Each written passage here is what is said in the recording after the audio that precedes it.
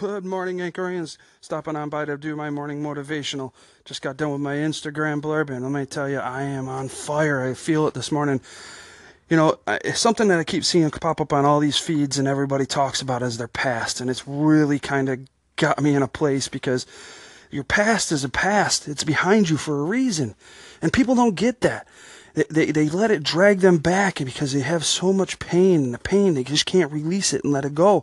And I get it. Believe me, I spent a long time there. But there are tools and there are things that you can do to make it so that you don't ever go back there.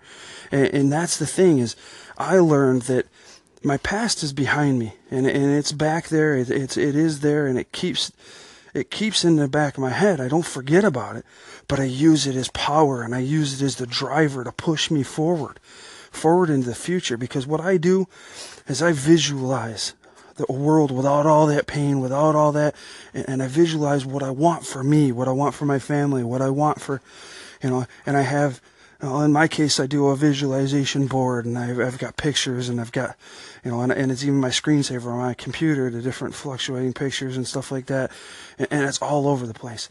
The things that I want and the things that I want to do with my family and the things that I want to achieve, it's all there, and I see it, and I'm feeling it. And that's the thing, is you have to learn to see it and feel it.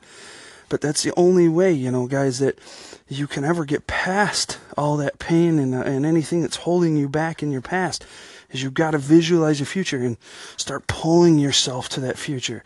Educate yourself. Do whatever you have to do to grab a hold of those visualizations and just pull them into your life. And guys, it does work. And it's an amazing feeling. And guys, that's the one thing I wanted to stop by today and talk about. If anybody wants to do any call-ins, go ahead, give me shout-outs. And if you want to reach out to me again, you can reach me on any of my Instagram, my Facebook, or you can email me at smccarthy6500@gmail.com. And I'd be glad to converse with anybody that wants to talk about any of these subjects that we're going over. You guys have an amazing day, and live your life by your design.